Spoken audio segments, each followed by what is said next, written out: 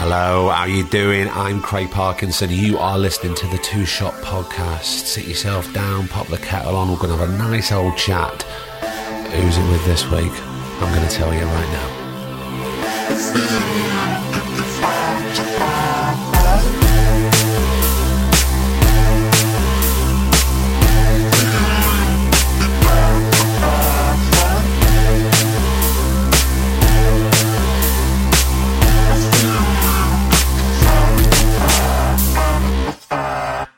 How the devil are you? Everything good? Fantastic. It's Thursday. It's the Two Shot Podcast. It's episode 31 with Tom Stocks. We'll talk about him in a sec, but let's talk about you.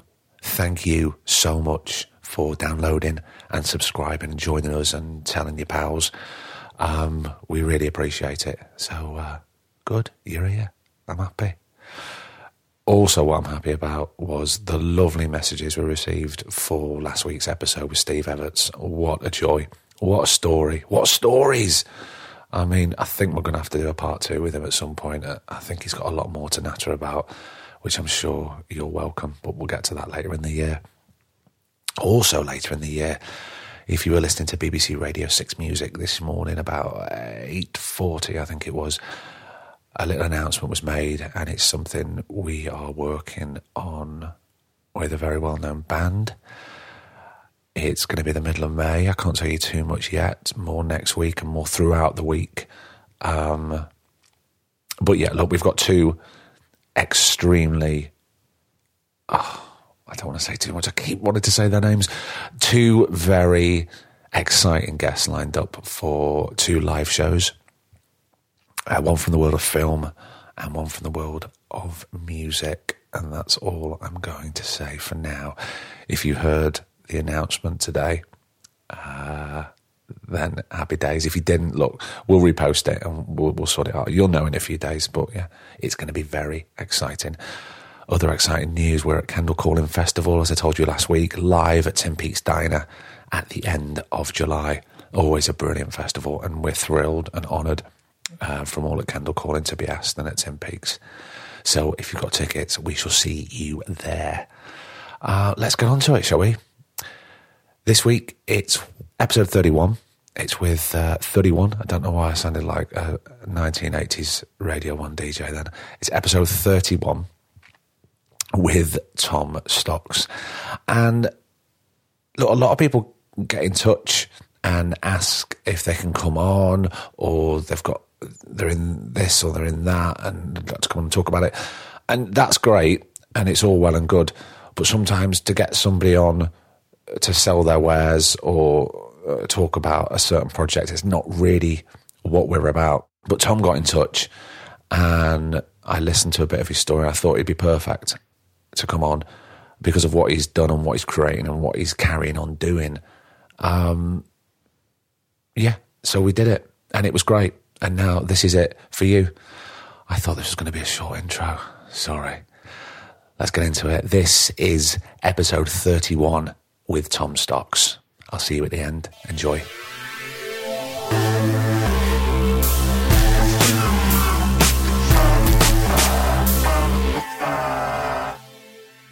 How are you? Good. Yeah. How are you? Good start to the day? Yeah. I'm all right, man. Yeah, I'm good. We've just travelled down to London. We've got a madcap 2 days as per usual, but got to get these things in. Yeah, definitely. What's your relationship like with London? It's weird because obviously coming from up north, it's a lot of different pace of life in it, really. Yeah. So I've lived here for 3-4 years now, but I live on the outskirts because I can't stand being in the hustle and bustle of it constantly. I'm here quite a lot in terms of central with meetings and with all that sort of stuff, but I live on top of an hill just so I get a break from it all. Get a bit of distance. Yeah. And where were you born? In Manchester or on the outskirts? In Bolton. In Bolton? Yeah, Bolton. I know Bolton very well.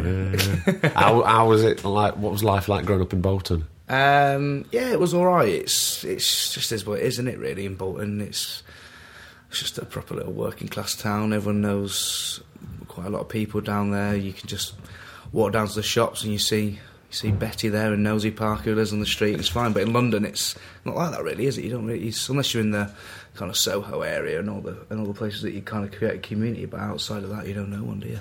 But at least in Bolton, there's that sense of community there, really. Do you think it's still there now? I don't know. I don't go back that often, really, but I think it would be. It's very rare that those sort of towns change a lot in terms of the areas that I was, anyway. But I think it's become all. They're trying to modernise it all now. Like back in Bolton, back in the day, there was the marketplace with all the markets, all the hustle and bustle of there. Well, they've just gentrified it all now, and it's all full of Zaras and cinemas and stuff, which is all right, but they're just trying to be the new Manchester. One high street's the same high street. Yeah, exactly. Get the same old things on it. Get the pound shops from Woolworths back, I say. Oh, exactly. In fact, where I live now, there was a beautiful old Woolworths, and when all that collapsed, that turned into a pound land. I used to work in Woolworths. Did you? Yeah. And because I was there on the last day of administration, and I remember they were in the warehouse upstairs. They were just like, well, just take what you want. I got about 100 DVDs. I got an Xbox and all that. You? I was buzzing. I was like, thank God for that. My year slugging out here as a 14-year-old lad is paid off. Perfect. That's a nice job, eh? Yeah, it was all right. Yeah. And growing up, was it just you at home? So I was an only child up until I was about 10 or 12, and then my brother was born, and then my sister. So there was quite a big age difference. About 10 years age difference now. But yeah, it was fine because I moved around quite a lot as well because mum and dad split up and all that sort of stuff. So I moved to Eastbourne with my mum for a couple of years, and then I moved back to Manchester. But yeah, so then my brother and sister were born then, and then moved back and lived with them. But then obviously I was getting older, so by the time I was 18, I was like, see ya. Yeah, got to get out. Yeah, exactly. So, what was your mum? Was your mum originally from Bolton and moved to? Yeah, my whole family's from Bolton and Manchester, all that sort of area. And then she moved down to Eastbourne. Was that for work or just to get some distance? Well, just to get some distance, you know what I mean? And my mum and dad have always been in the hospitality, so they've both been chefs and things like that. So there was work. They used to work back in the day. What's the way they met? They used to work in all the hotels and stuff. So she knew, and my uncle lived down there as well. So we just moved back down there. At least we had a bit of family down there.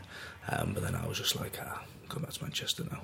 And was your brother and sister, were they with your mum in Eastbourne too? No, so my brother and sister with my dad and his partner. So, right. They're with them. And then my mum, when I moved back to Manchester, had a little girl as well with a guy. So, yeah, I've got 2 sisters and 1 brother.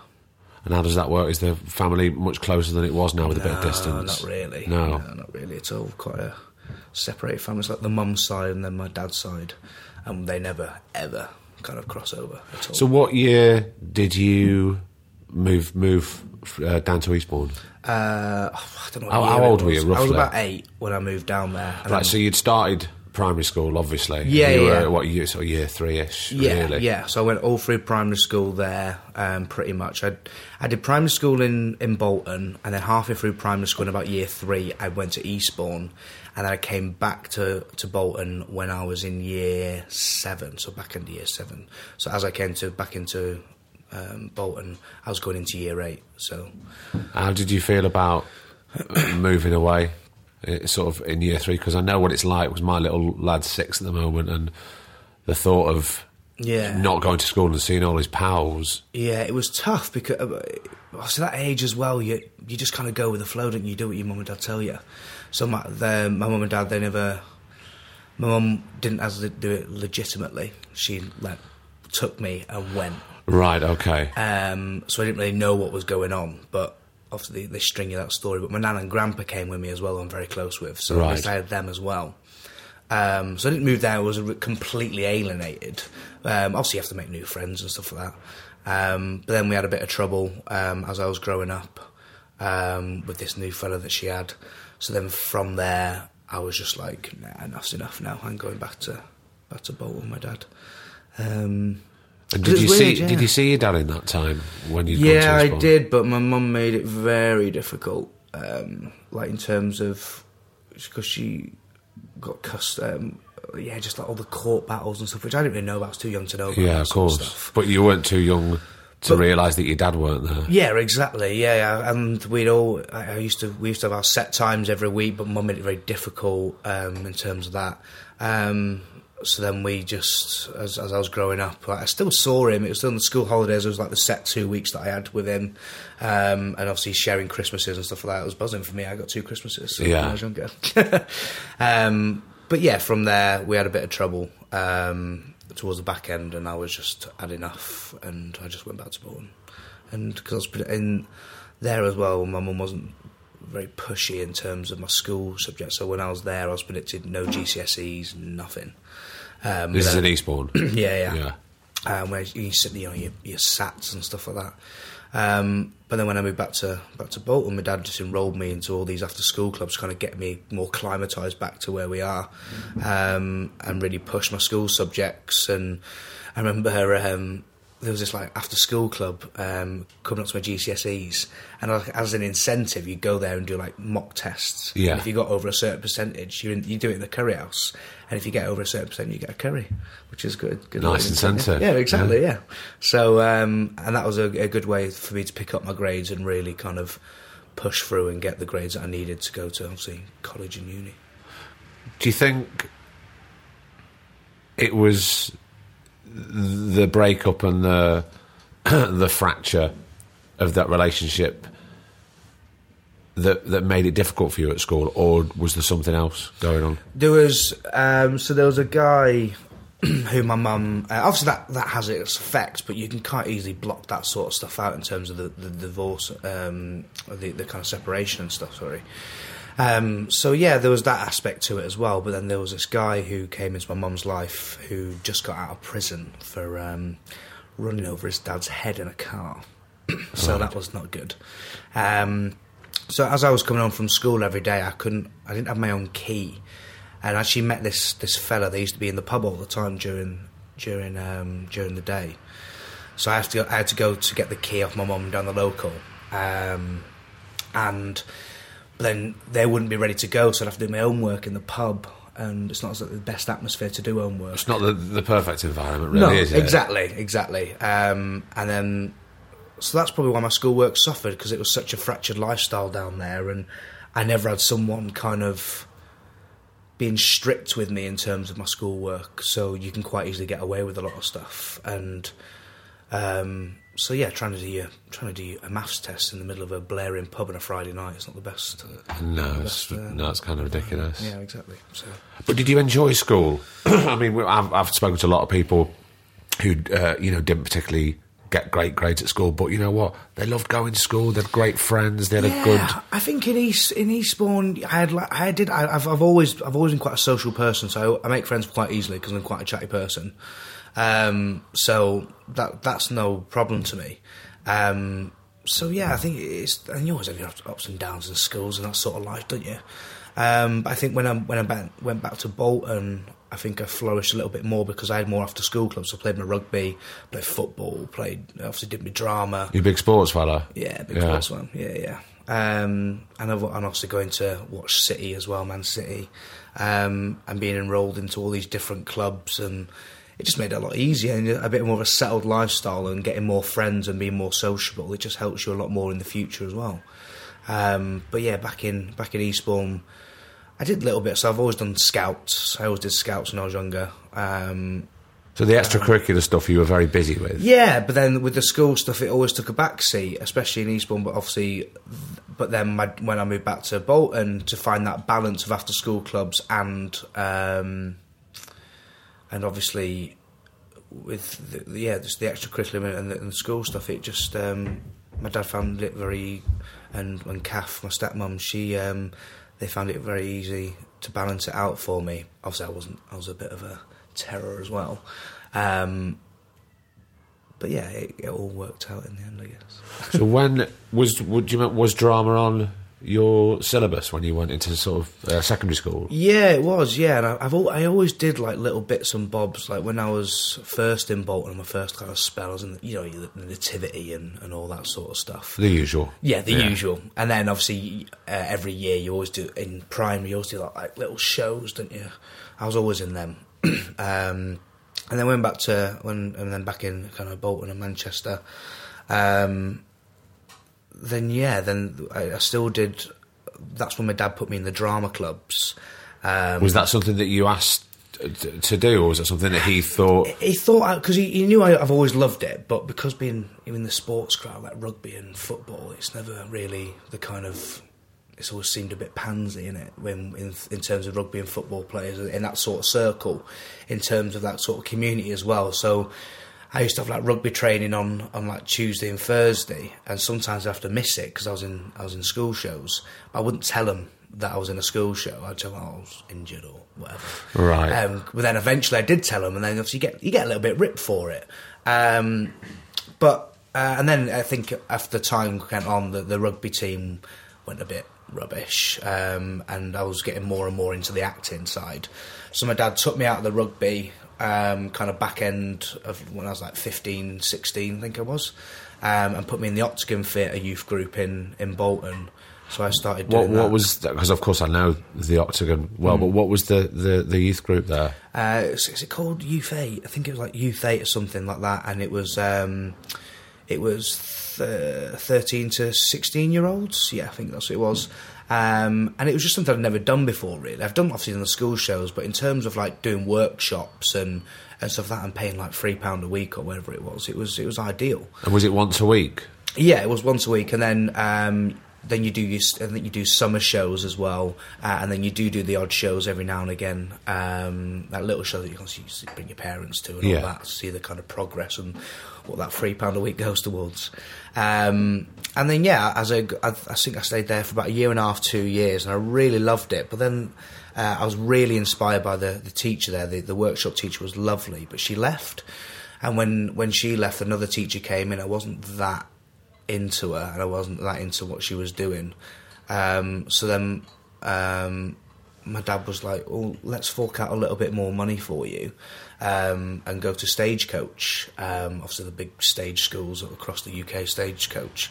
You see, all that passed me by. I kind of know of Stagecoach. Yeah. But just to pop back, when the new lady arrived at the Octagon, why do you not feel you got on? Was it something that... I don't know what it was. I think because in those environments, because I know people have been through the Oldham Theatre Workshop and various other things at Nottingham, and what they got out of it was they didn't feel that it was like school. They didn't feel they were spoke down to. They were spoke on a level. Yeah. So do you think maybe this other woman that came in... I think that's what it was. Yeah, I think when I went there, I had such good fun. I had such good mates there as well. And because obviously as you're getting older as well, in terms of, I was like 15 at this point, obviously you start to fracture off a little bit, and your body's going through changes. You're going through changes, and you're not wanting to go to the Octagon Theatre on a Thursday night. You want to go to your mate's house, and that's just the way you are as teenagers. So a lot of my mates left as well, and then obviously this new teacher left, and I wasn't enjoying it that much anymore. I used to proper looking forward to going every week. I was buzzing. I was like, what we're going to do this week, and they had a really nice community there, and obviously got free theatre as well, so that was really inspiring. It was really got me on the right track in terms of watching.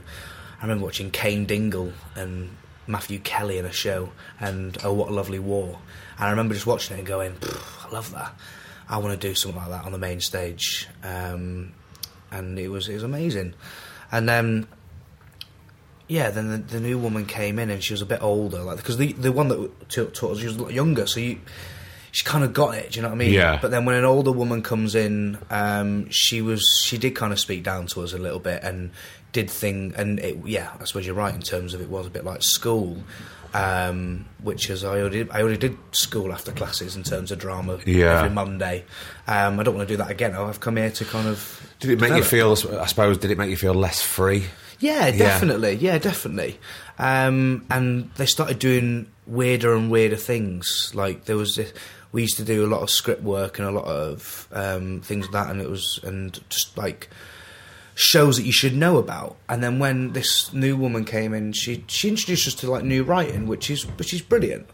And we devised our own show, which I really enjoyed as well. But then after that, it got a bit weird. Like it was all like... In what way weird? In terms of like really contemporary. For a 15-year-old trying to do a play, and you're on stage pretending to drown, but like in a very abstract way, it makes you feel very self-conscious, because you know it looks rubbish, and then your parents there nodding and smiling, going, "Yeah, that was really good," but And then later, we still joke about it now. They were like, "Do you remember you like doing that weird drowning thing on stage?" And I was like, "Yeah, I remember that."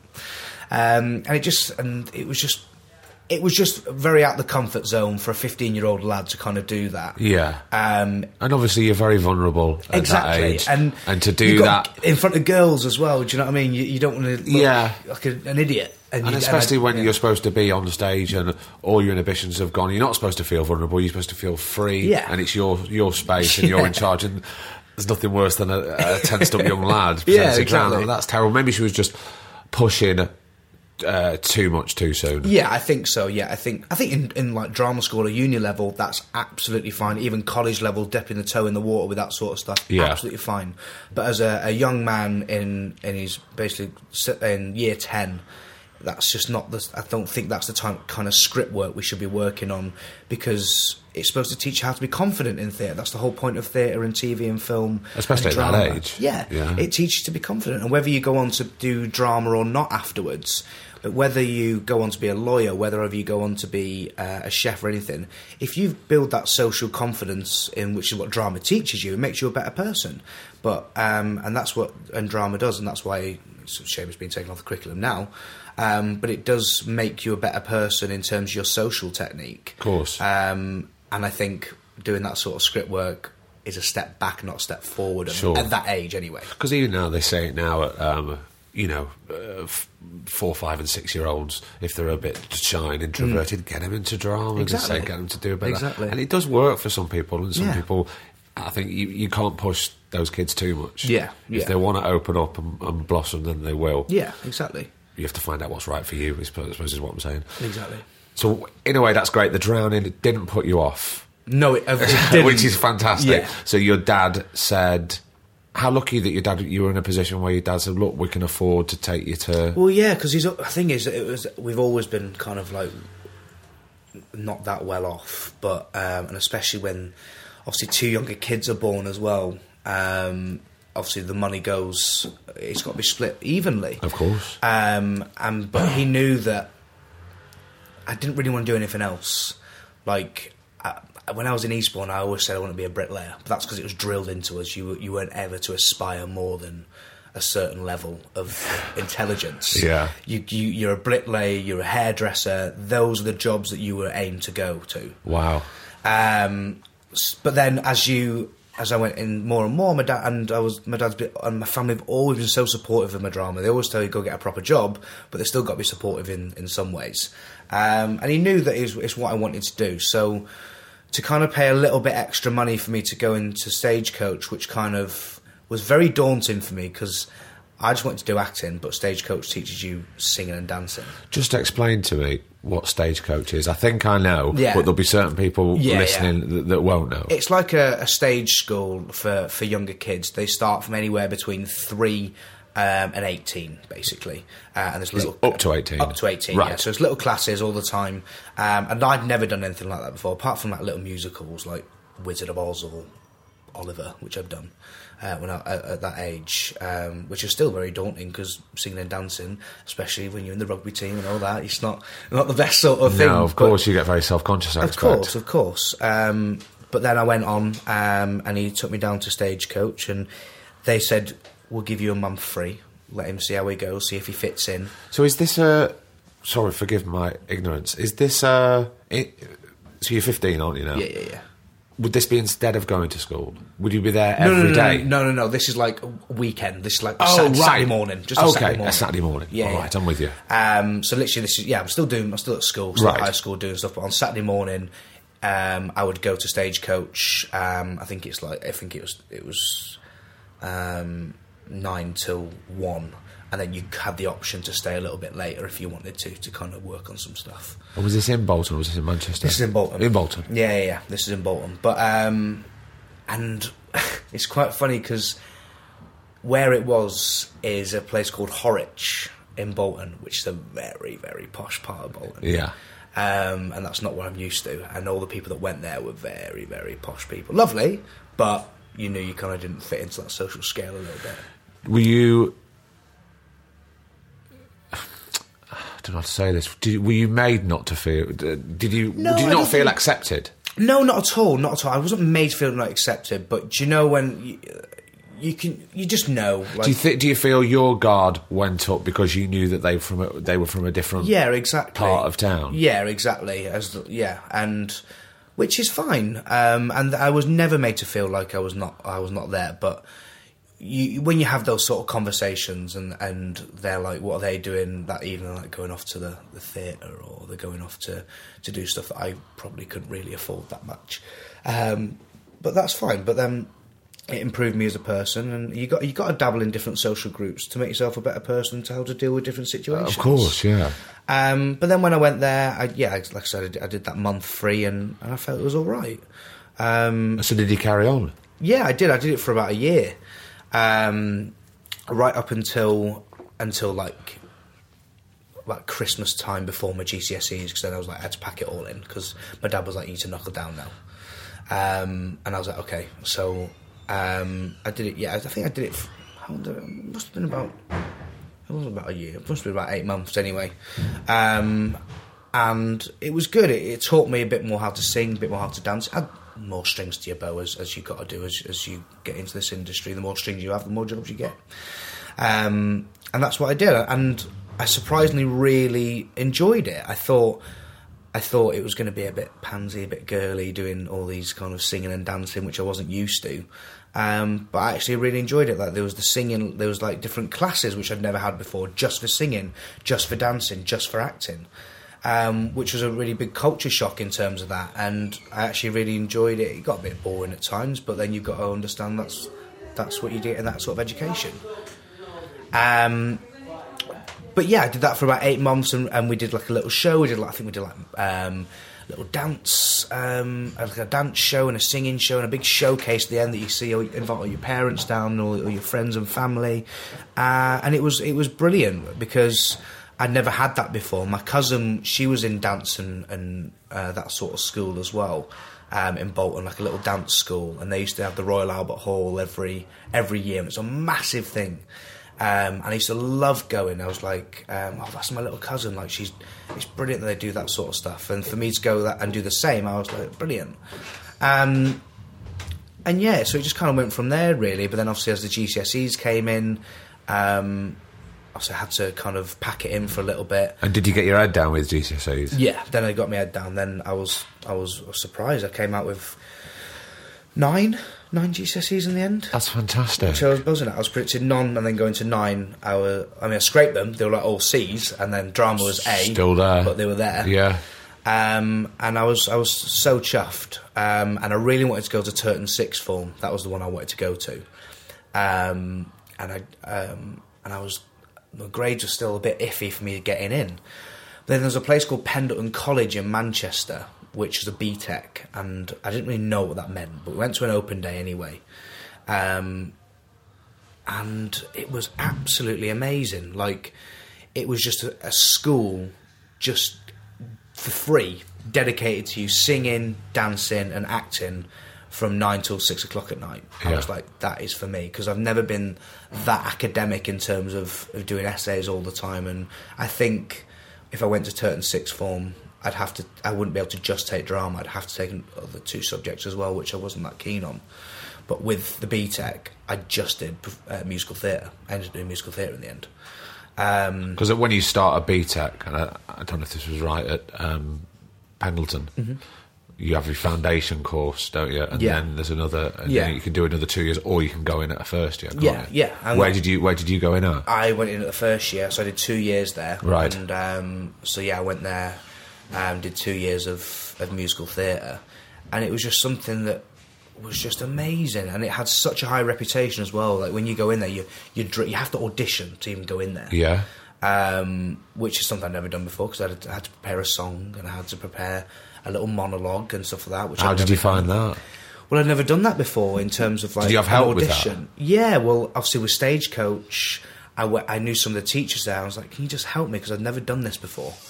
And obviously they're used to that sort of stage child in terms of that. Or sort of, I'd never had an audition in my life, apart from like the old school show. It's not really an audition, is it really? So I had to go there, and it was the first like serious audition I've ever done. and I didn't know what monologue to pick. I was like, I don't know what I'm doing. I think they were like, do you know any writers that are from Manchester? I was like, Jim Cartwright? They were like, have you ever seen any of his shows? I was like, I think Road was on at the Octagon while I was there, and they were like, well, just do one from that. So I did.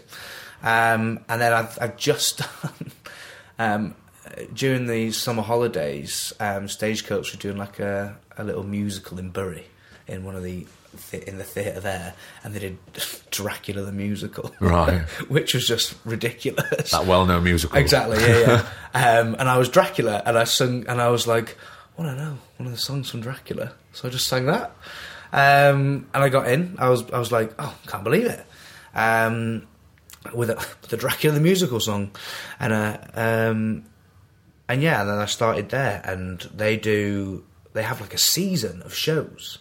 They have 4 musicals a year and 3 plays, and one of them Shakespeare. And I was like, this is amazing. And then they always have the drama schools from London come into the college to audition. So they had RADA, they had Guildford and Mountview coming into the college because of its reputation to handpick people to audition for their school, which is amazing. And that sort of reputation and that sort of way of life and that community was something that I'd never experienced, and I loved it. For that 2 years. That was probably the best training of my life, to be quite honest. Yeah. And it was going to Manchester every day as well. Obviously going to Manchester from Bolton. It was good because obviously you could say, oh, I got to college in Manchester, not Bolton.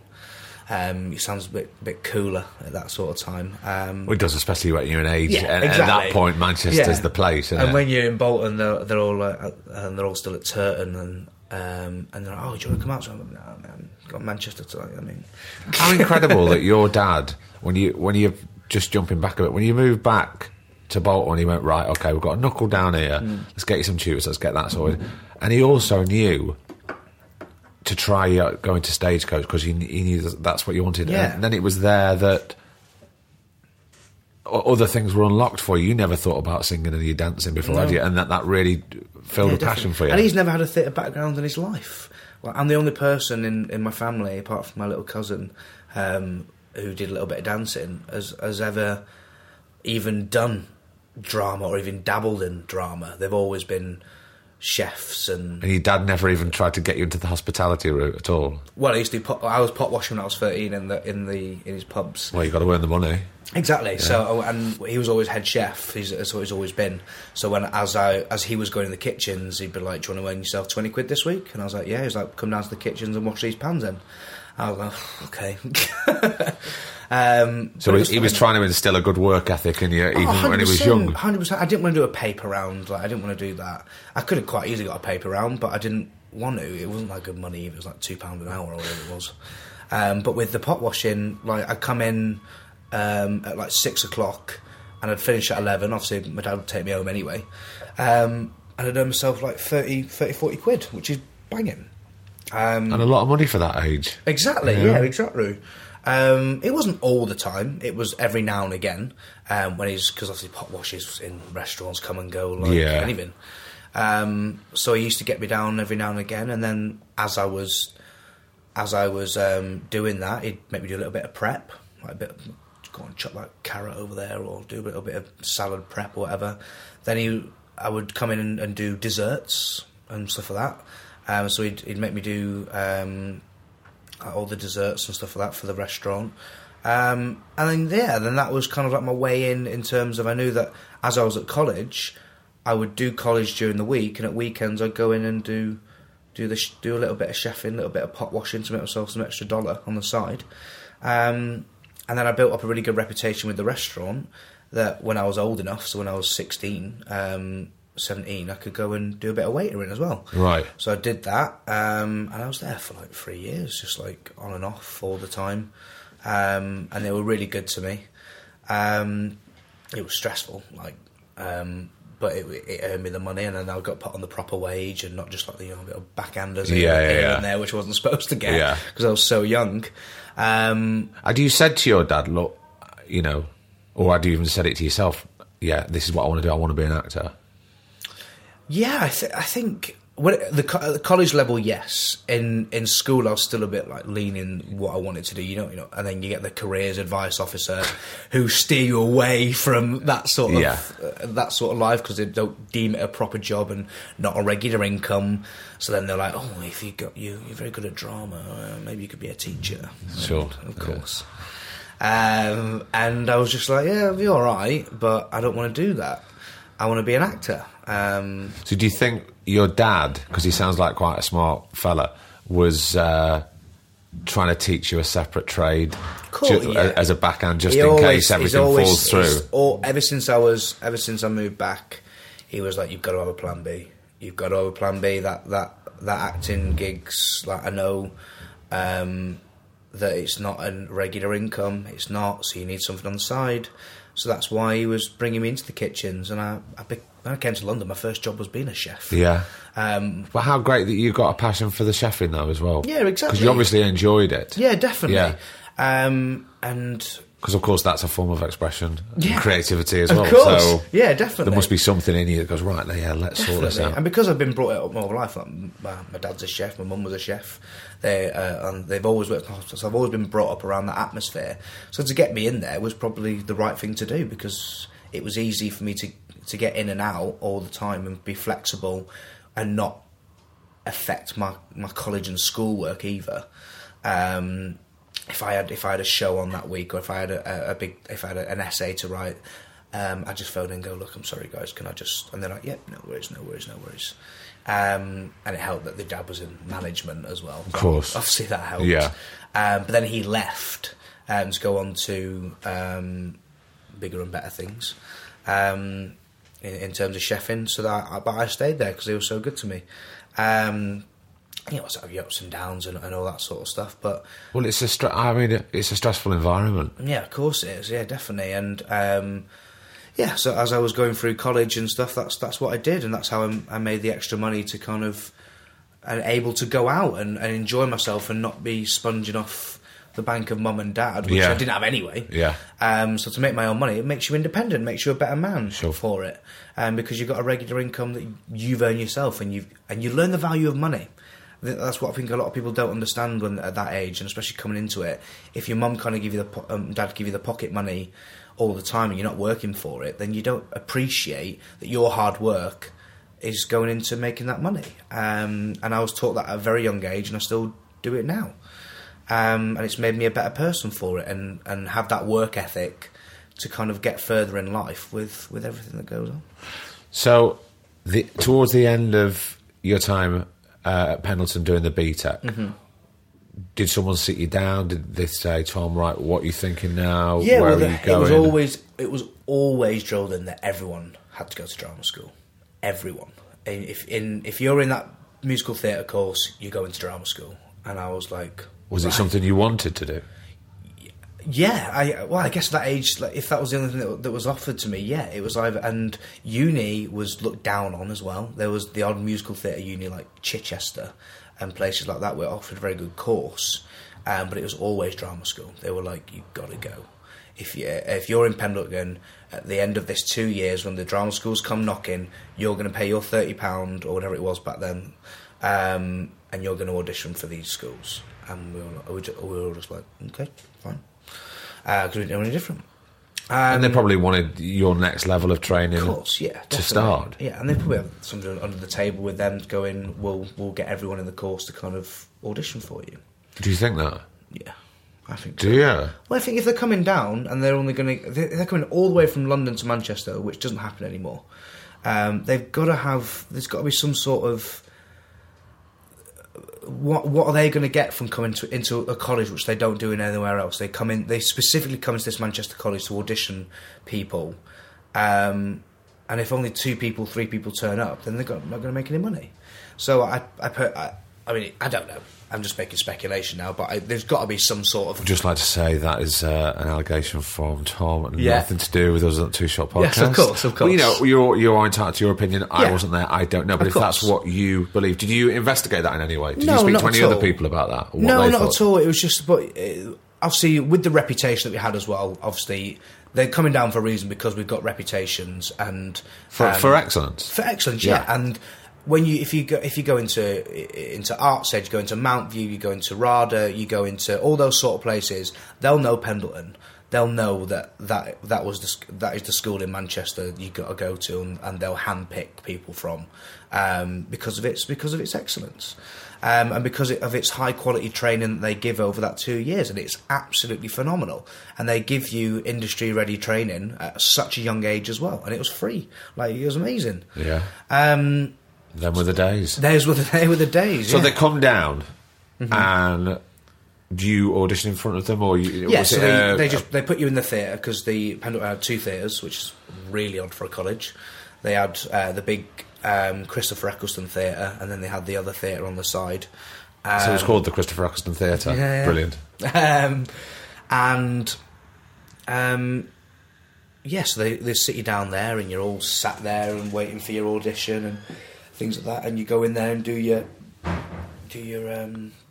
song and your monologue. But at that point, I'd realised I didn't want to do musical theatre anymore. Right. Because coming through Pendleton, like, I could move and I could hold a tune, but I was not like West End standard, which some of the people in my school were at that age. And I was like, and I was always known for my acting. I started, like, in my first year, I was doing all the musical theatre shows, and then towards my second year, I was like, I'm going to dabble in the acting a little bit more, in the PA stuff. And I got into a play there called Journey's End, and The Crucible we did. And I was like, I think I like this a bit more than just singing and dancing. Well, it always takes time, whatever route you go down, to find what your thing is and who your people are. Yeah, definitely. Yeah, 100%. And that's what I wanted to do. I think I did Journey's End, and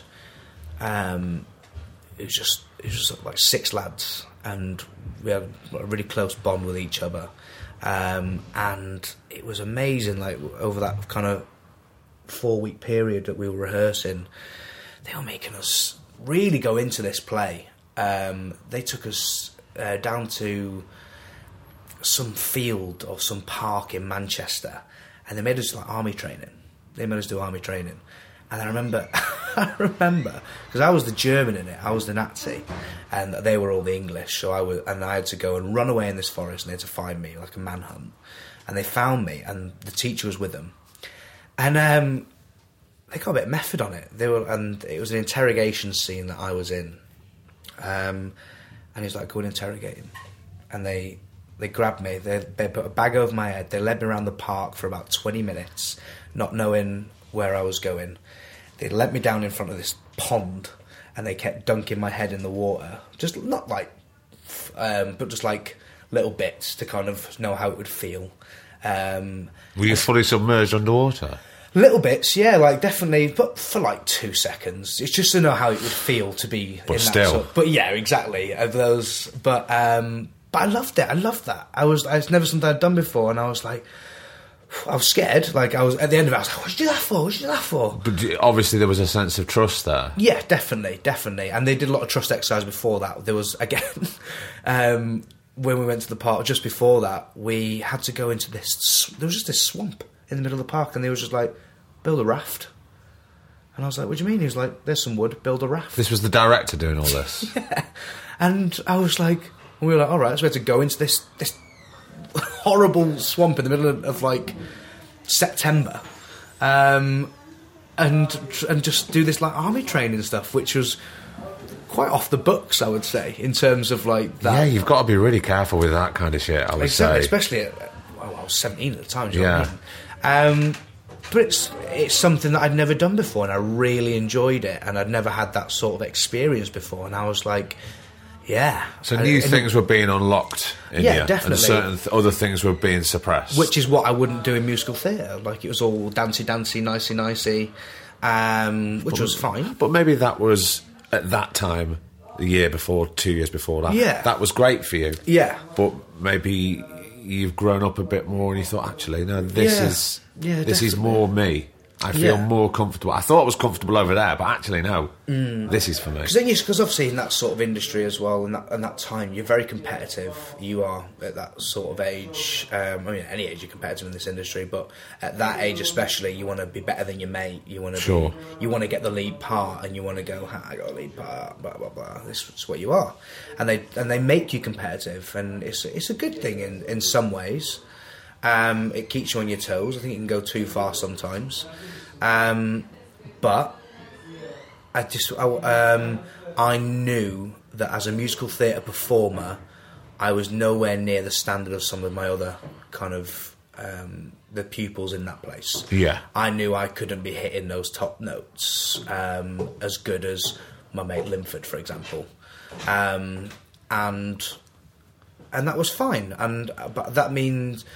But then some people got a bit down about it. Like some people go, "Oh, it's just not for me anymore."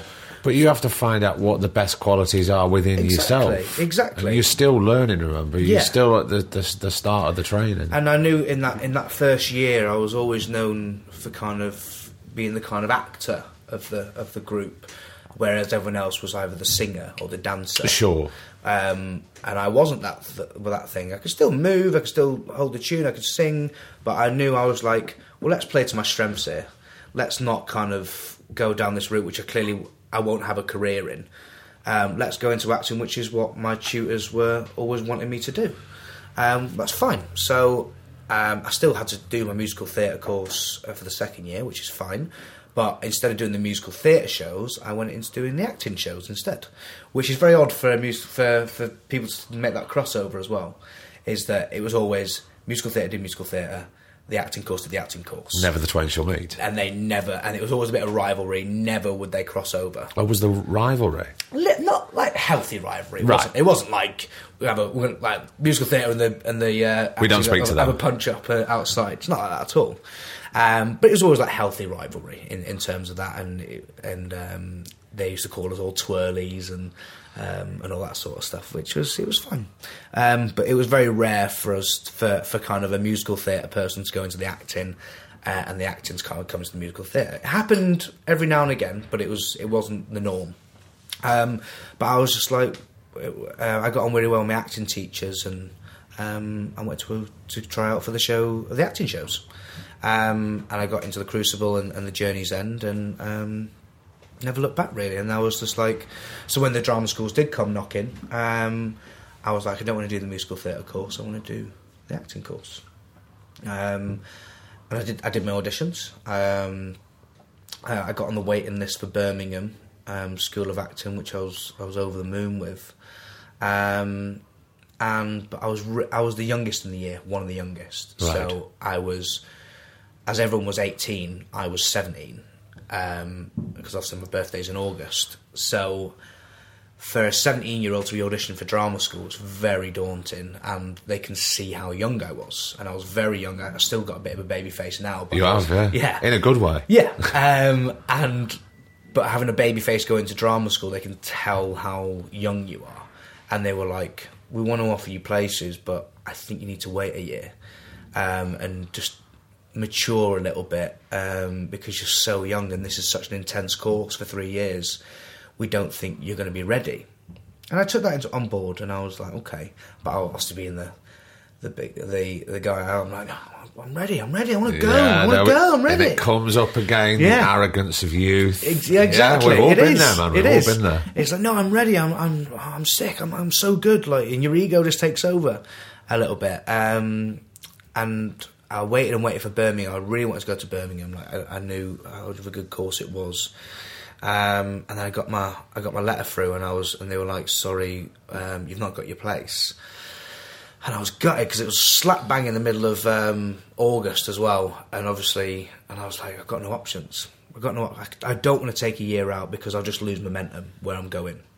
So, did you feel that you would lose momentum, or do you think that was at the time? Do you think it was an excuse? No, I didn't. I just think in that year, because it was because they told me so late, I had no options. It was either I work in Woolworths for a year, or with my dad in the kitchens. And then I just didn't know what I'd do on the side. Like I didn't want to go back to the Octagon. I didn't want to. it's not that I felt better than that, I just felt like I outgrew that part of my life, and I didn't want to go back and... Well, you don't want to be taking a back step, Yeah, do you? exactly, yeah. I thought I'd done there, I've come out the other side, I did Stagecoach, I came out there the other side a better person, I've done college now, and I've come out there a better person, so I'm improving all the time, and then for it to just... And as my path and my momentum carried on, for it to just go bump, I was just like, So my dad was like, why don't you go to uni? And I was like, no. No, I was told at Pendleton uni's not an option. It was looked down on, and it still is to this day. Uni's looked down on in the industry sometimes because it's not an accredited drama school. It's not Mount View. It's not RADA. It's not all those sort of places that kind of give you a name to get agents and casting directors to see you haven't got that drama school on your CV. And I was like, no, I've got to go to drama school. Got to go. And he's like, well, you got to take a year out then. No, I can't do that either. Well, what are you going to do? Don't know. So what did he do? And then there was the UCAS clearance, that scheme. So he showed me this, and I was like, okay. And there was this film school in Wales that was opening. They had a drama course there. And they were pumping 14 million into this new international film school in Newport, which is just near Cardiff. And I was like, oh, okay. I had a bit more of a look into it, and it wasn't open until halfway through my first year. Right. So I was a bit like, so I'm not even going to get in there straight away, blah, blah, blah. But then I looked into it more of what this film school was going to do and the equipment that they had and the facilities that they had, and I was like, okay, that looks good. I've never done film acting before. Was this a course solely about screen acting? It was different. It was because it was in a lot of I think in a lot of drama school courses you do like little modules on film, don't you? Well, I did very, very little about screen acting, and I don't know if it's changed. But, well, in drama schools, yeah, I think there's the odd module on film acting, whereas this is sort of like 50-50. So you do theatre and film merged into one, but it's not a little bit, it's a lot. And also, again, I didn't want to do too much of the academic side, which is what drama school as well, because it was, again, solely based on performance. But they said it was 60-40 in performance's favour. And I was like, okay. And I was like, okay, let's give it a go. And also, obviously, with unis, you get help with the government funding, which I didn't take into any consideration about drama school. I didn't even think about that I wasn't, at that point, able to get government funding for drama schools at that point. So I was like, oh, probably wouldn't be able to go anyway. So, I went to Newport, I did an audition there, and I got in, and I was like, cool. So you still had to audition then? Still had to audition, yeah. Yeah. I had to do... it wasn't as intense as the drama school auditions, like you just went in there with one monologue and that's it. And was this... Were you applying for a 3-year course? 3-year course, BA right. course, yeah. And it was a performing arts course. It wasn't an acting course, it was performing arts. I was like, okay, let's give it a go. So I started there in September. So you packed up... Moved to Wales. Yeah, exactly. And again, I didn't want to stay again because I was hit 18. I was like, I'm not staying in this house anymore. I can't stay in this house. I've got a little brother and sister there screaming their head off, and I need to get out. So I was like, "You're 18. You're going through shit exactly, of your own. You need your own space." Yeah, exactly. I understand. So I was like, "Okay, let's go." So I went to uni, and it was all right, and I had a bit of a trouble adapting in terms of the academic side as well because it is academic. And I think like 3 months in, I was like, I'm going to drop out. I can't stand it. We're not doing what I thought we were going to be doing. We're not doing that much script work. We're not doing this, blah, blah, blah. I'm just going to quit and I'll just wait till drama school. My dad sat me down again, as usual. He's like, no, stick at it. Just get to your end of your first year. Look, you've not even got into the new school because yet. your dad's a hero. Yeah, he's always there. Yeah, and he's like, you've not even got to the new school yet. And I was like, okay. So it got to just after Christmas. The school was opening, And the facilities there were brilliant. They had 3 film studios, they had a little theatre, dance studio, lecture halls, they had a library in there, it was open plan, they had all the Macs in there, all the editing suites. I was just like, finally, this is it. And then within that first month, you started doing little film projects. And because they had the MA film students there, they had the BA film students there of first, second, and third year. They were like merging us together, which is what I loved. I was like, brilliant! So you can make some brilliant contacts here as well. And even when they're not part of the film course, you're like, trying to make a little short film. Yeah, let's go and do it. And there was always options for you just to keep kind of being in little films all the time and keep acting all the time. Carry on being creative in some 100%, form or yeah. another. Whereas, because with unis as well, you don't get as much tutor time in unis. That's well known in terms of drama schools. You're there till like 9 till 6, or even not 10 at night. Do you know what I mean? In unis, it's like 16 hours a week. Yeah, which is in the first kind of half I was there in my first year. That's what I hate, and I was like, I've got so much free time, not doing anything. I'm lucky that I was working. I could get some dollar in, but I was like, this is not what I'm paying. Luckily at that time it was $3,000 a year. That's not what I'm paying $3,000 a year for. I'm not getting my money's worth. I'm getting 16 hours a week of tutors. Like, it's nothing.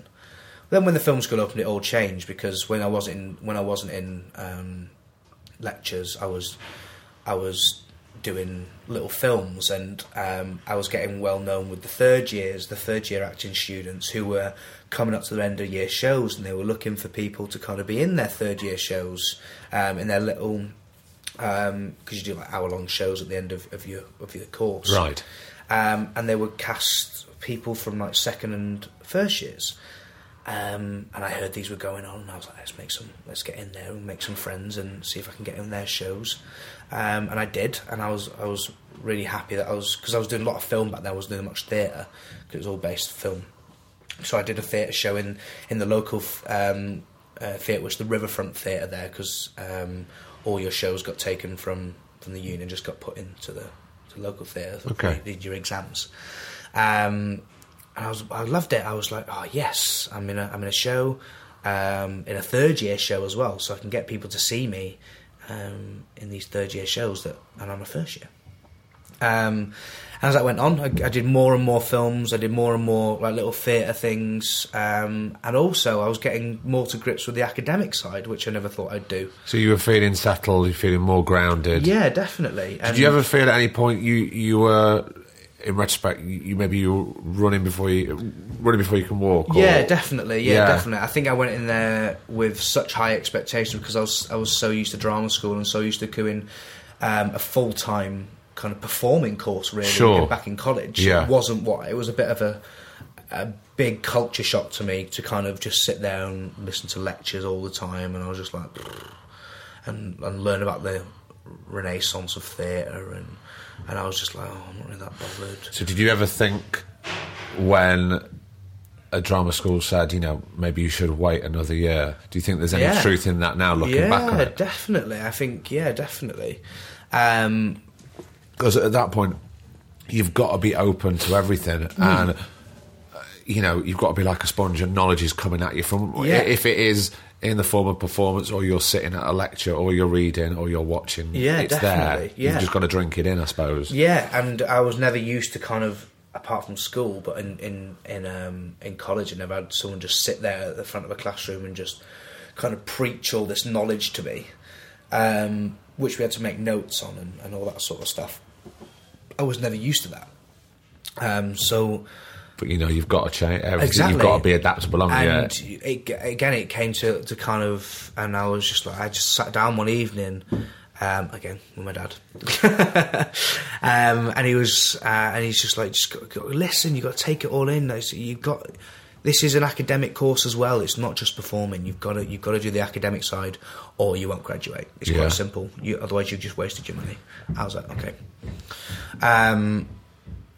And I started to kind of really get involved in the kind of academic side. Then I started Like when it was just, I was just like, back at the class, like folded arms, like head down, just like yeah, whatever, and everyone else like asking questions and all that sort of stuff. And when I came back, I threw myself into it a little bit more, and I started asking questions. And I started when we started learning about kind of Beckett and Sarah Kane and all those kind of playwrights and Simon Stevens, all those sort of people we were learning about. I was like, okay, these plays sound quite interesting. It's stuff that I've never really learnt about either. They're all very weird and wonderful plays. Because they were speaking to you in a way. Yeah, definitely.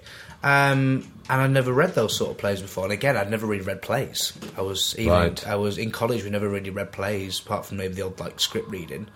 But in uni, they were like, you have to read these plays because you're going to be questioned on them, and you're going to be doing little scenes from them as well. So you're going to have to read it. In a way, you should just read them anyway. Oh, of course, yeah, definitely. There's certainly 3 playwrights there that you're reading that are kind of essentials that should be on a reading list. 100%. Full stop. Yeah, definitely. But I'd never had that. I'd never had someone kind of tell me to read a play, and nowhere through my kind of upbringing has anyone ever told me to read a play. Did you never want to read a play? I think I did, but then I think I was just so busy with like everything, like after school stuff and my GCSEs, and when I was in college, like in college I was there at 9 o'clock in the morning till 6 at night, and then you started rehearsals for your show, which was 6 till 10. So I never had time to kind of sit down and read a play. And then when I was on the bus, I just fell asleep. Sure. I was just sleeping. No, I understand that. So I just never had like a kind of break. And then also I was working at the weekends and in the kitchens and stuff. So I never had a chance to read a play. But in uni, I had that time. I had that time on my hands. I certainly did. So I started reading Sarah Kane. I started reading the Simon Stevens. I started reading all those sort of playwrights. And I was like, okay. And I discovered Beckett. And I was like, oh, I love Beckett. I was like waiting for Godot and all that, and it just really appealed to me. And I never thought the weird and wonderful stuff of the drowning in the Octagon would actually now appeal to me as going, oh, I actually want to do that sort of stuff. Right. So then I started going through uni, started doing obviously more and more films, more and more theatre shows, and obviously developing myself as that. But again, the academic side surprised me the most, because then when it came down to my third year, and I knew this dissertation was coming, this 10,000 word dissertation. Ever since I started, they were like, just to let you know, you've got 10,000 word dissertations to do at the end of your third year.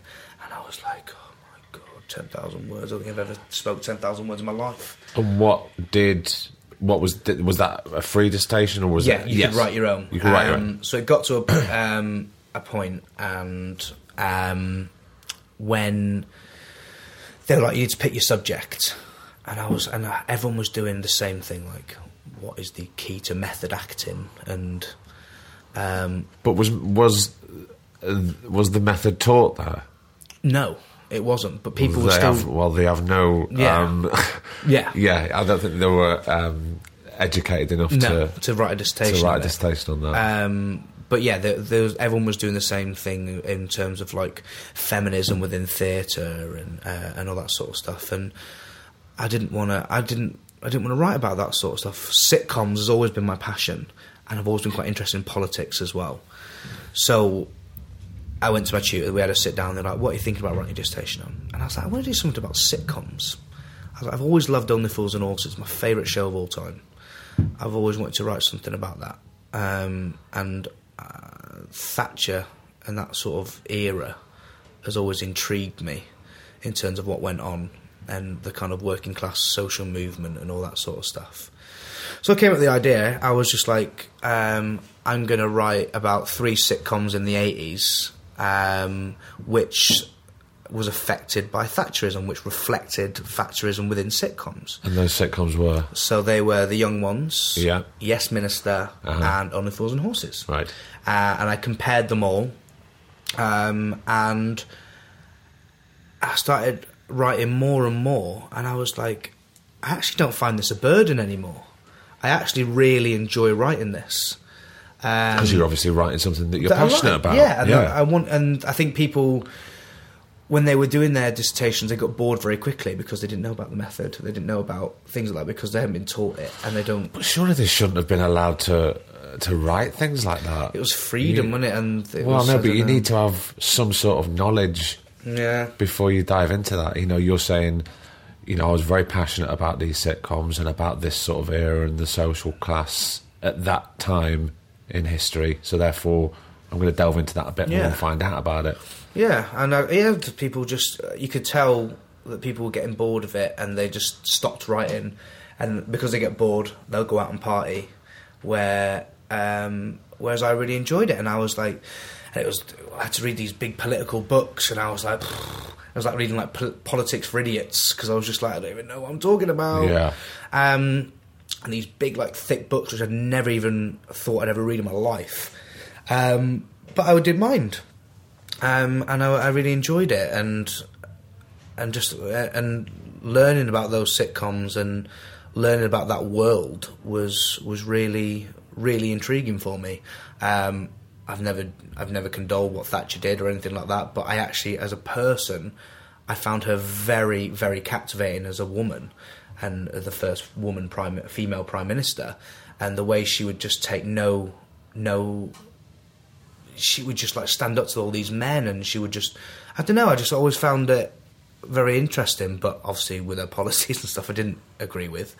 Yeah, we're not going to. We'll get to that. Not going to get into that. No. But then I saw, as the 80s went on, these sitcoms like with the young ones was the development of Thatcher. I think that was a Thatcher baby, and it just really interested me. And so you finished it. You finished the 10,000 words. I finished it, yeah. And I got a 2-1 for it, which I never thought I'd do. Which is basically like a B or an A or like an A minus or whatever it is for an academic piece of work ever, coming out with a scraping a C in English in GCSE. Never would I thought I'd get that in an essay. That's great, and what an achievement. Yeah, so I was buzzing about that. And then as my third year went on, and as this dissertation went on, and as I was doing these shows and these films, I was just lacking that training of an actor. I think we never really got trained to be actors. We did shows, we did different techniques by different practitioners, but we never really delved into acting. Right, so your need and complete sense, but your need and your want and your passion to learn and to be an actor was still there after those 3 years. Yeah, and I. So what was the next step? I wanted to do an MA in drama school. I was like, as my third year went on, and as I was in uni, I very much realised that as much as I enjoyed myself, I didn't actually further. I furthered my knowledge, but I'd not actually furthered my career, because in drama schools you're put in front of industry professionals all the time. In your third year show, you're getting agents come watch you, you're getting casting directors, you're getting all these people who will further your career. Now, a little uni in Newport, which has basically just opened, has got no contacts whatsoever, so in no way, shape or form will a casting director, an agent or anything come and watch my third year show. So I got to that point and I was like, Did you feel downhearted at that? A little bit, yeah, because I invited agents and casting directors to come down, and they were like, no, sorry, Mount View's shows at the same time, no Arts Edge shows at the same time, the Royal Welsh in Cardiff, sorry, their shows at the same time. So I was like, great. I've just been completely discarded by industry people. But even at that time, you know, things like that aren't the end of the world. There's obviously always another route. Yeah, definitely. And there was this girl in uni that was looking into the same thing, like into drama schools. And when I was in uni, no one really was bothered about drama school. Everyone from my course, I think, was not really that serious about acting, because they kind of were all there to kind of want to be teachers. Most of them kind of wanted to steer off to that academic route rather than the performance side of it, which is what I'd say 3 or 4 of us actually really loved. And also some people go to uni for the 3 years to decide where it is and what it is they want to do. Yeah, but they're just going to give themselves that 3 years. And so many people dropped off, and so many people started dossing around and started taking the party lifestyle a bit more seriously than their academic lifestyle, which is what uni is, isn't it? Sometimes there's always time for that. Exactly. And I knew in my third year it was time for me to knuckle down, not go out and party. That's what first and second year were for. Third year is time to knuckle down. So I decided, I was like, let's give the drama schools another go. I'm 21 now. I've matured like they said they wanted me to do. Let's go and give it a go, and I want to get that drama school on my CV to kind of further my career. So I went back to all the drama schools, and then I realised that the fees have gone up from paying £30-40 for my first round of auditions when I was 17, have now jumped up to £50, £60, £70, and I was like, wow, that is an inflation over 3 years. But you can't just audition for one; you have to audition for more than one to kind of get the best help possible. Of course. So I auditioned for a few. I had a lot of interest in me. But you know, when you go to drama school, that I never really believed it until this second round of auditions, is that you don't choose the drama school chooses you in terms of where you fit in. And I went to Mount View and Guildford and Artsed, and I was like, I don't feel that comfortable here. I'm not that bothered. But then I went to East 15, and I really felt like I fitted in there. It just not in terms of like the pupils. That's not what I mean. I mean just in terms of like the feel of the place, the buzz, the atmosphere. Yeah. And the teachers. And there was a really inspirational teacher there called Andrea. And when I did my audition, she was just different to any teacher that I've ever had. So in my audition, when I did my Shakespeare, for example, I was a bit ridiculed in some of my older auditions. Like, why have you chosen to do Shakespeare in Northern accent? It should be an RP. And I was like, who said that to you? At what drama school audition? That was do you remember? in Guildhall. Right. And I was like, no. But I was like, okay, I'll take your opinion on board. And I went into East 15 with an RP accent, doing my Shakespeare monologue, and she was like, you're from Manchester? Why do you do it in a Northern accent? She was like, what are you doing? I was like, what? She was like, do it in your own accent, please. I was like, oh, okay. And she was like, she was like, there you go. Do you feel more comfortable doing it now? And I was like, yeah, I do. And I think a lot of terms in terms of Shakespeare, it puts a lot of people off who are not used to the RP accent. If you hear Shakespeare in RP accent, it puts me right off in terms of it intimidates me. It really does intimidate me. Sometimes, and I really don't. It's become the norm now to do Shakespeare in RP. But when she said that I could do my Shakespeare in a Northern accent, oh my god, I felt such relief. I felt like I could. And also, you know, if you haven't seen a lot of Shakespeare, or indeed if you have, the language can be quite intimidating. Yeah, definitely. And I loved it. I was like, yes, brilliant.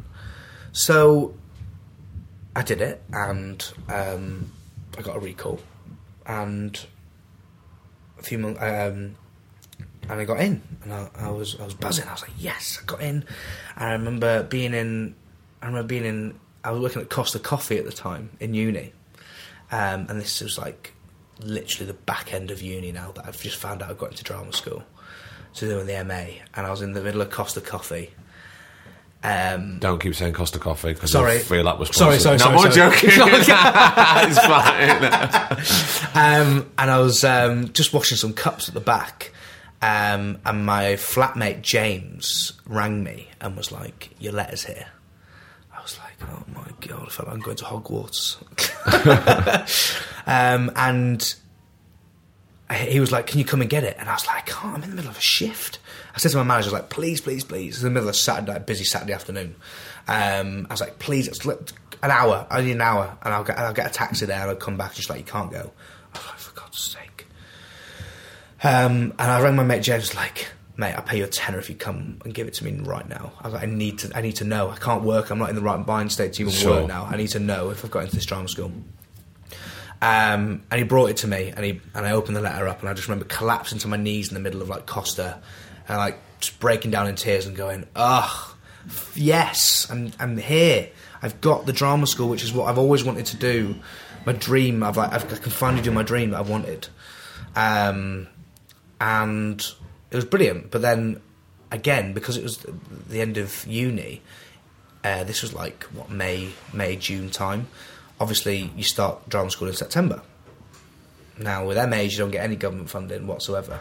So I've now got between May and September to find £12,000.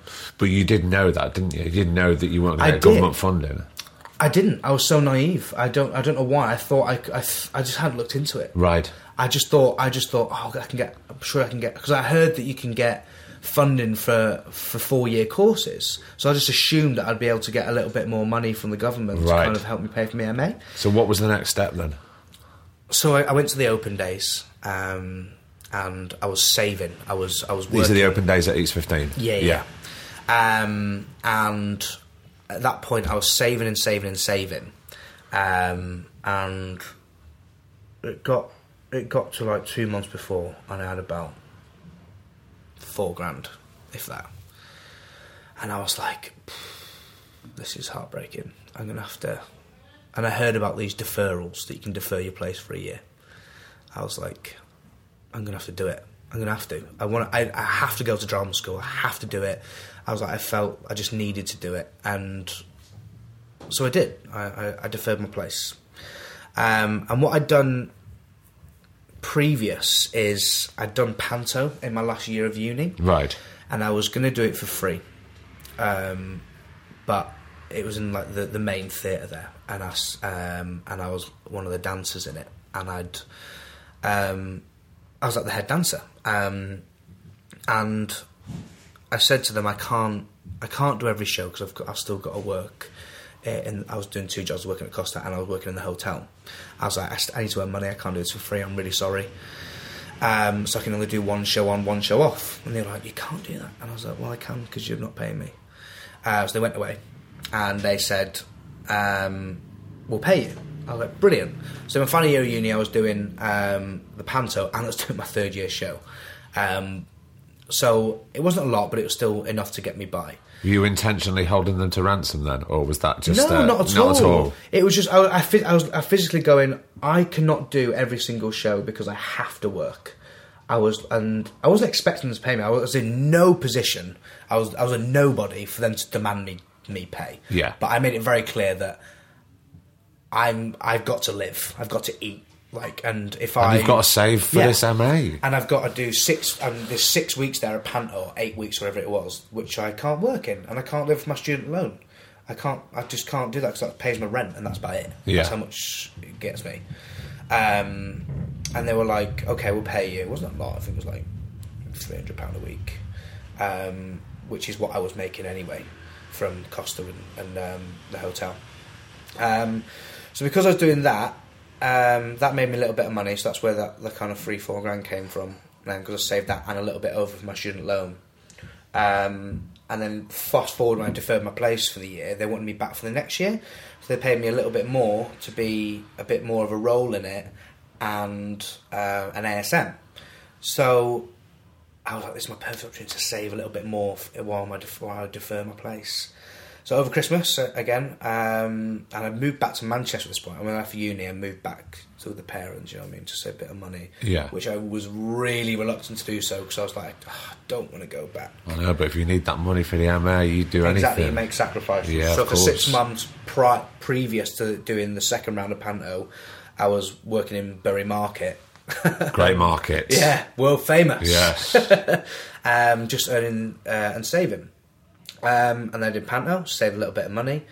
But then I felt like I had done acting a little bit of a while.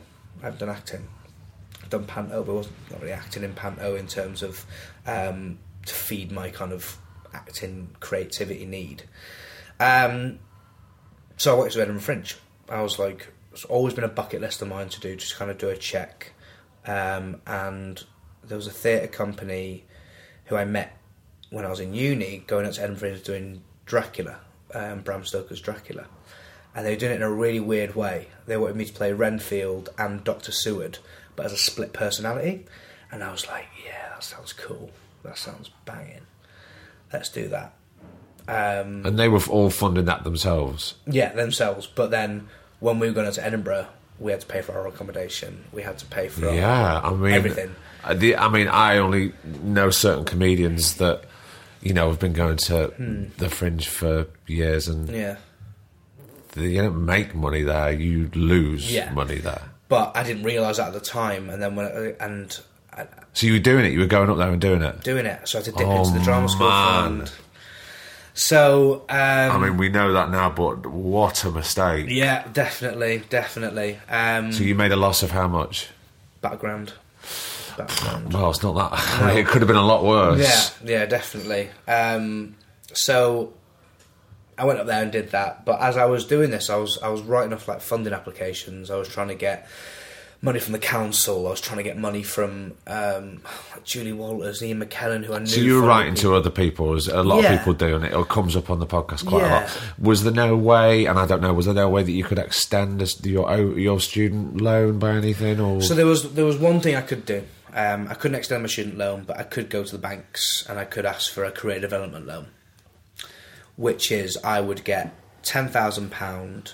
Right. Which is brilliant until you read the terms and conditions.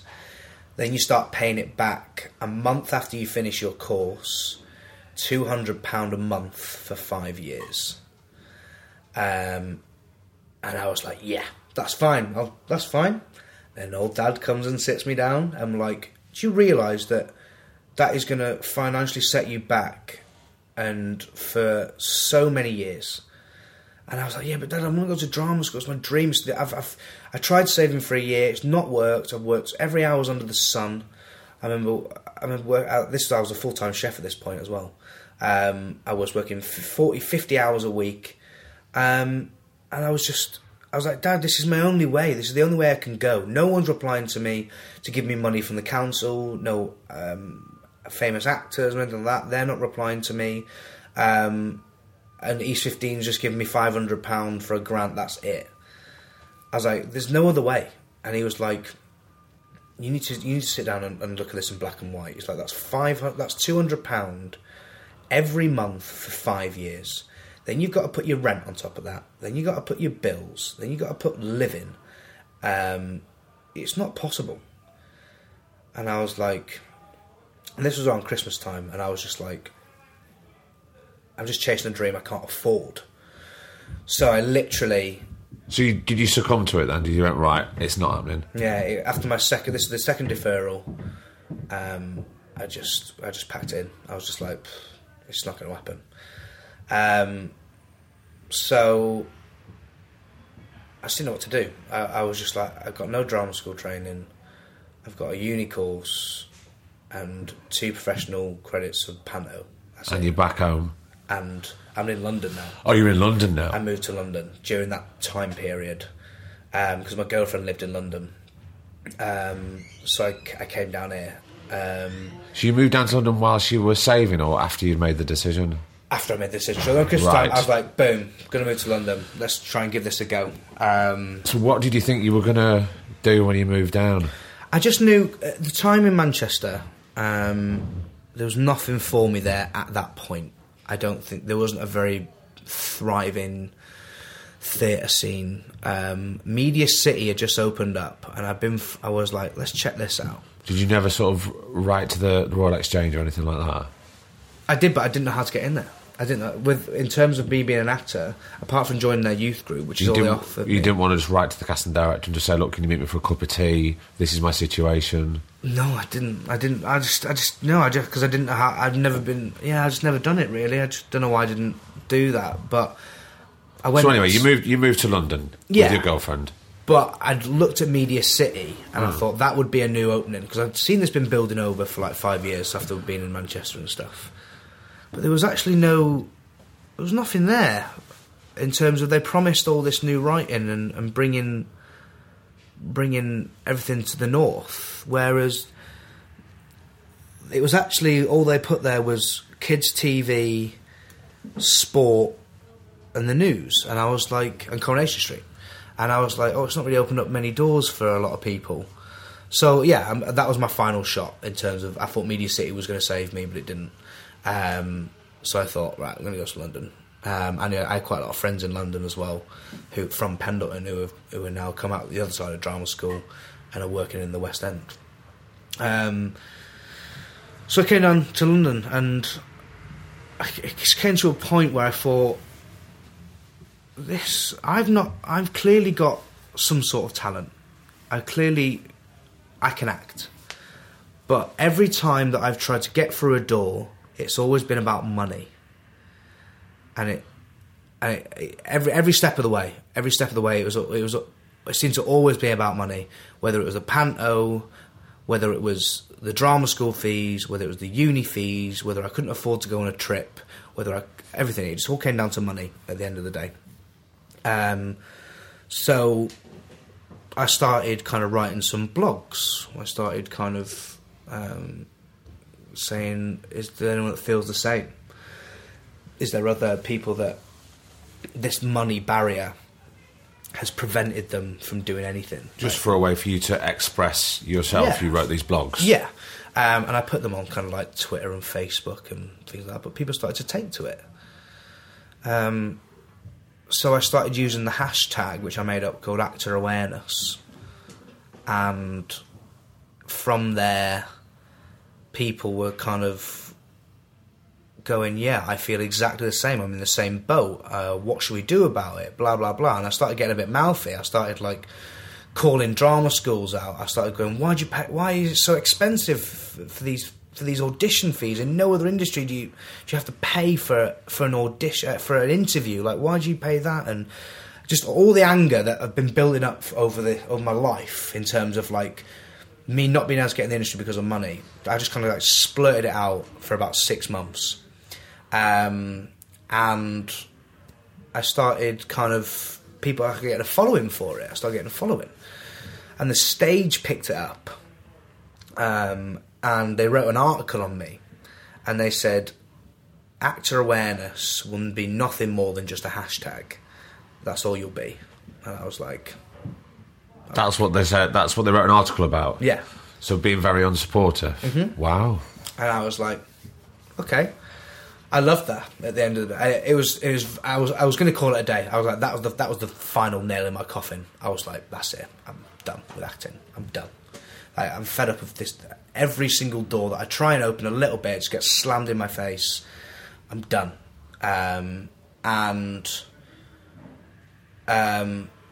I was, but then I let it simmer for a week, and I was like, no, there's so many people telling me no, I'm going to go yes for once. So I started up Actor Awareness, and I met in the old Phoenix Artists Club in Soho. I got about 50 people down there. I was like, if you feel the same, come on, let's have a chat. So we all went down there, about 50 of us, and we just had a chat. I was just like, what? Let's do something about this. That the industry is dominated by these middle classes, and these doors are just shut off for people like us. So I said, let's do something about it. And we all brainstormed different ideas. And I heard about these scratch nights, which is all these new writing nights that are popping up over London. They were a little bit back then. They weren't that fashionable as they were now. But I heard about them, and I was like, okay. So was it where people could just submit pieces of writing? Yeah, right. Yeah, basically. Like little 15, 20-minute short pieces of writing, and that's it. And I was like, I like that. That means that I can create a community of people, of not just actors, but writers, directors, and things like that. So I was like, let's do that. So I got in contact with the Canal Cafe up in North London, and I was like, I want to do one of these new writing nights, but I want to do it a little bit differently. So I've seen these new writing nights before, and they're all just writing about love and fear and things like that. And I was like, that's not really delving too much into the kind of artistic mind there, and I don't think you're going to make too much of a change with that. So I was sole purpose of setting up these scratch nights was to make a change. So I said, well, why don't we tackle minorities in the industry? Why don't we start putting these scratch night themes as we're tackling mental health, we're tackling race, we're tackling gender, we're tackling class? Because I was fed up of when we talk about equality and diversity in the industry, we've got all those protected categories of gender, disability, sexuality, and all that sort of stuff. But when you talk about the subject of class, that's not brought up. That's a taboo. People don't like talking about class, and I wanted to kind of Really? Do you think? yeah. If I found it all through. For example, if I went to the Arts Council to get funding for this when it first started, and they were like, no, don't like talking about class. Don't like you can't use the word class in your pitch. That is what they said to me. Right. And I was like, right, okay. And it just came more and more predominant as I went on with Actor Awareness as a journey. And I wanted to kind of bring the forefront of class up. And this was when... Were you shocked when they said that? Yeah, because I was just like, what? Like, that it is 100% something that needs to be talked about, but they shut me down straight away. And I didn't understand why. Because it was just coming to the forefront. I think it was Helen Mirren had just spoke at the BAFTAs or something like that. For the first time, a public person who I'd heard about speak about the issue of class in the industry. And that really spoke to me. And I was like, well, if Helen Mirren can talk about it and not get shut down, I can do it. And then that was a catalyst, because then I started talking about it, but then also people like Julie Walters started coming out of the woodwork, and James McAvoy, and they all started talking about how they wouldn't be able to afford drama school if they were in the industry now. And I was like, so this is an issue. I've been right. I've been doing this for like 6 months, and I was like, I'm right. I'm completely right. And how dare the Arts Council shut me down and say that that's not an issue? So I was like, let's set these Scratch Nights up. So I set the issue of class up. I said the theme is class. And I just put a social media post out, and I said, I just want 15-minute bits of writing under the theme of class. It can be your own interpretation, but I want it to be about class. Yeah. I want to bring this conversation to the forefront of the industry because it needs to be spoken about. And we did. We had like a little wonderful 70-seater theatre. I picked 4 shows, and it was a wonderful night. It was wonderful. And we got rave reviews about it. It was a really good night. Everyone was really taken to it and was like, thank God you're... And people were starting to speak about it. Yeah, the word was getting out. Yeah. So then we were like, okay, what's the next issue we can tackle? And we were like, well, it's a very male-dominated industry. Let's do something for the women. So we set up Women's Night, which was only women directors and writers. And that went down even better than the class night. Like, the women were just flocking in. We had like 70 submissions for this one. And they were like, thank God you're talking about, yeah, blah, blah, blah. And they were sending all the submissions in, and we did it again, sold it out again. And it was wonderful. And word was finally getting out about us. So then we had contact with The Guardian. The Guardian contacted us. ITV News contacted us. BBC Radio 5 Live. All of those kind of places started hearing about our work. When you say our work, who else was on board now? Because this was something that you started. So it was me at this point. But about a year later, I've got my producer, Stephanie Perry. Actor was becoming quite big now, and people were like always asking me, how can I help? But it was like my little baby, and I was fed up of people letting me down. Of course. So I was just like, I'm just going to do it myself. I'll do it myself. I don't need anyone's help, because I'm fed up of people letting me down all the time, and I won't let myself down, so I'll just do it myself. But it came to a point where I wanted to release a newsletter. I wanted to kind of give something back to the followers that had been following from day one. And obviously been so supportive. Of course, yeah. And we wouldn't be where we are now without them. So I wanted to kind of give something back. I couldn't do a lot, because obviously I ain't got a lot of money myself, and I hadn't got that many contacts. But the contacts I did have, I could use in a good way. So I had contacts with theatres and stuff. So what I do is release a newsletter every month, write about what's going on in the industry, keep people up to date, kind of do what the stage do, but offer discounts. So we'd offer discounts for shows, like fringe shows, get people, help them promote. So if you had a show, fine, we'll put it in the newsletter, we'll put it in there, and if you give us a little, like 10% discount for Actor Awareness supporters, we'll get you people in your theatre to watch it. And people loved it. We were giving like headshot discounts, showreel discounts, just little bits to kind of help people. For this actor's starter kit that's so expensive to kind of accumulate with spotlight fee, headshots and showreel, and trying to get people watching theatre. So Steph, I'd just done a scratch night with Steph. She got in contact with me, and she wanted to do the newsletter, and I was like, okay, you can do it, but I didn't tell her. I said you can do it, but I didn't give her any instruction. I just said, just go and do it. And I thought this would be a test to see if she'll do it or not, without me pushing, because I'm fed up of pushing people. And she did it. In about 3 weeks, she came back and she's like, there's your newsletter. I was like, oh, you haven't let me down. So I was like, okay, do you want to do... Let's see how this goes. I was like, can you do me another one? She's like, yeah. And she just kept doing it and doing it and doing it, because she'd been writing for my scratch nights as well, so that's how I knew her. And as the trust went on and more and more and more, I was like, she wanted to kind of help me do more with Actor Awareness as we kept getting bigger and bigger with the scratch nights and stuff like that. I think I was in a bit of a predicament. I think I was busy for one of the scratch nights, and I was like, look, the only person that I can trust at the moment in terms of like who knows what Actor Awareness is doing, will you run the night for me? And she was like, yeah. And it went down to success. So I was like, how about... Because I wanted to do other projects. I wanted to set up in Manchester. I wanted to do all the other stuff as well.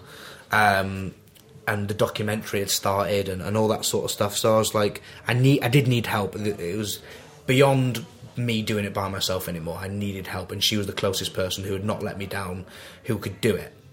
So I said, do you want to run the scratch nights? Do you want to kind of... She was a writer herself, and she was like, yeah, I think I'd like to do that. So she did it, and she started picking all the shows for me. She started reading all the submissions through, picking the best 4 shows, and we kind of run the scratch nights like that. And was she still running things by you, or were you giving her like total responsibility?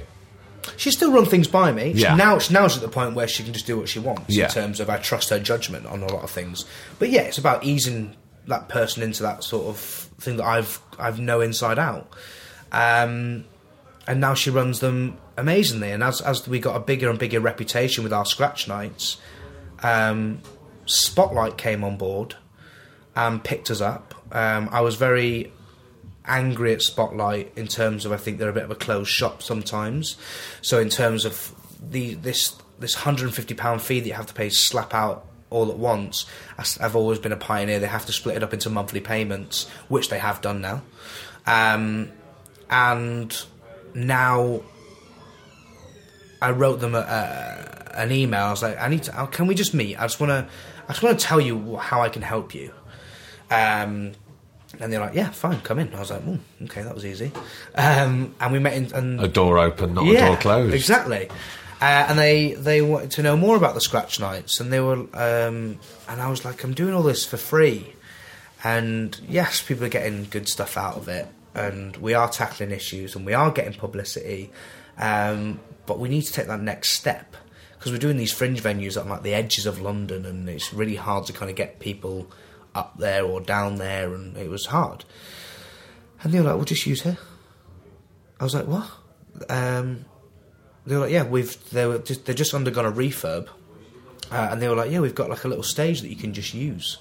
We'll give it to you, and we'll how much money are you talking that you need? And I went out with a ridiculous number, and they were like, no.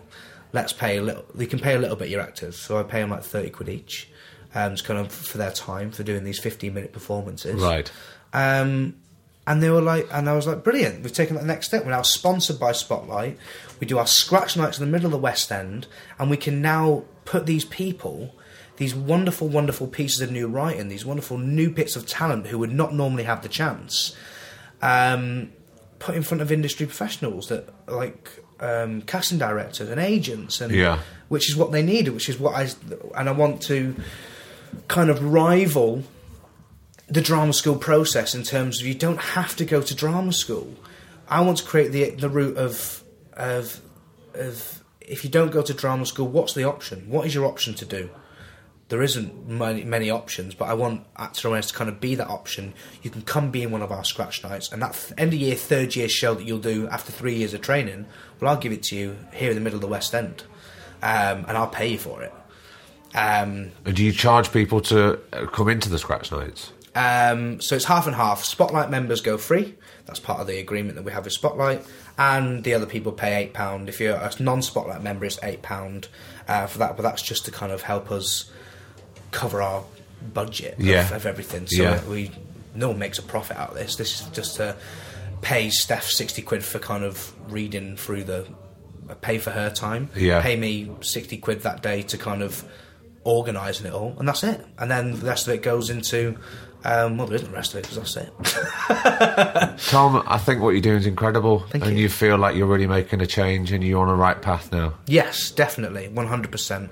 And I think with Actor Awareness, we are at that point now where we are making change, because from those scratch nights, we've had full-length shows come out of it, and now touring London Fringe venues, Manchester, we've got that. We've got the documentary that's come out of it. We've got loads of amazing projects that's come out from just one angry man that's had many doors shut in his face.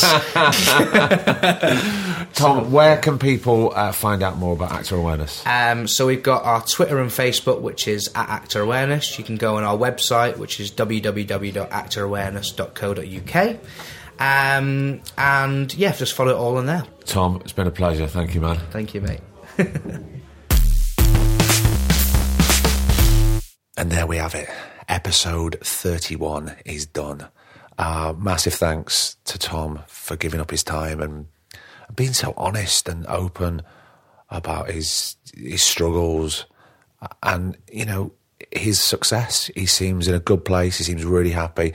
And me and Griff here, we just wish him all the best. So do go check out Actors Awareness and now Writers Awareness.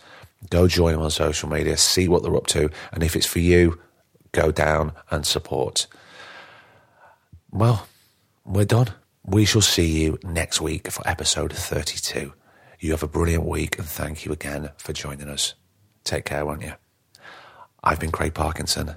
He's been producer Griff, and this has been the Two Shot Podcast. The Two Shot Podcast is presented by me, Craig Parkinson, recorded and produced by Thomas Griffin for Splicing Block. Our brilliant music is courtesy of Then Thickens. Cheers.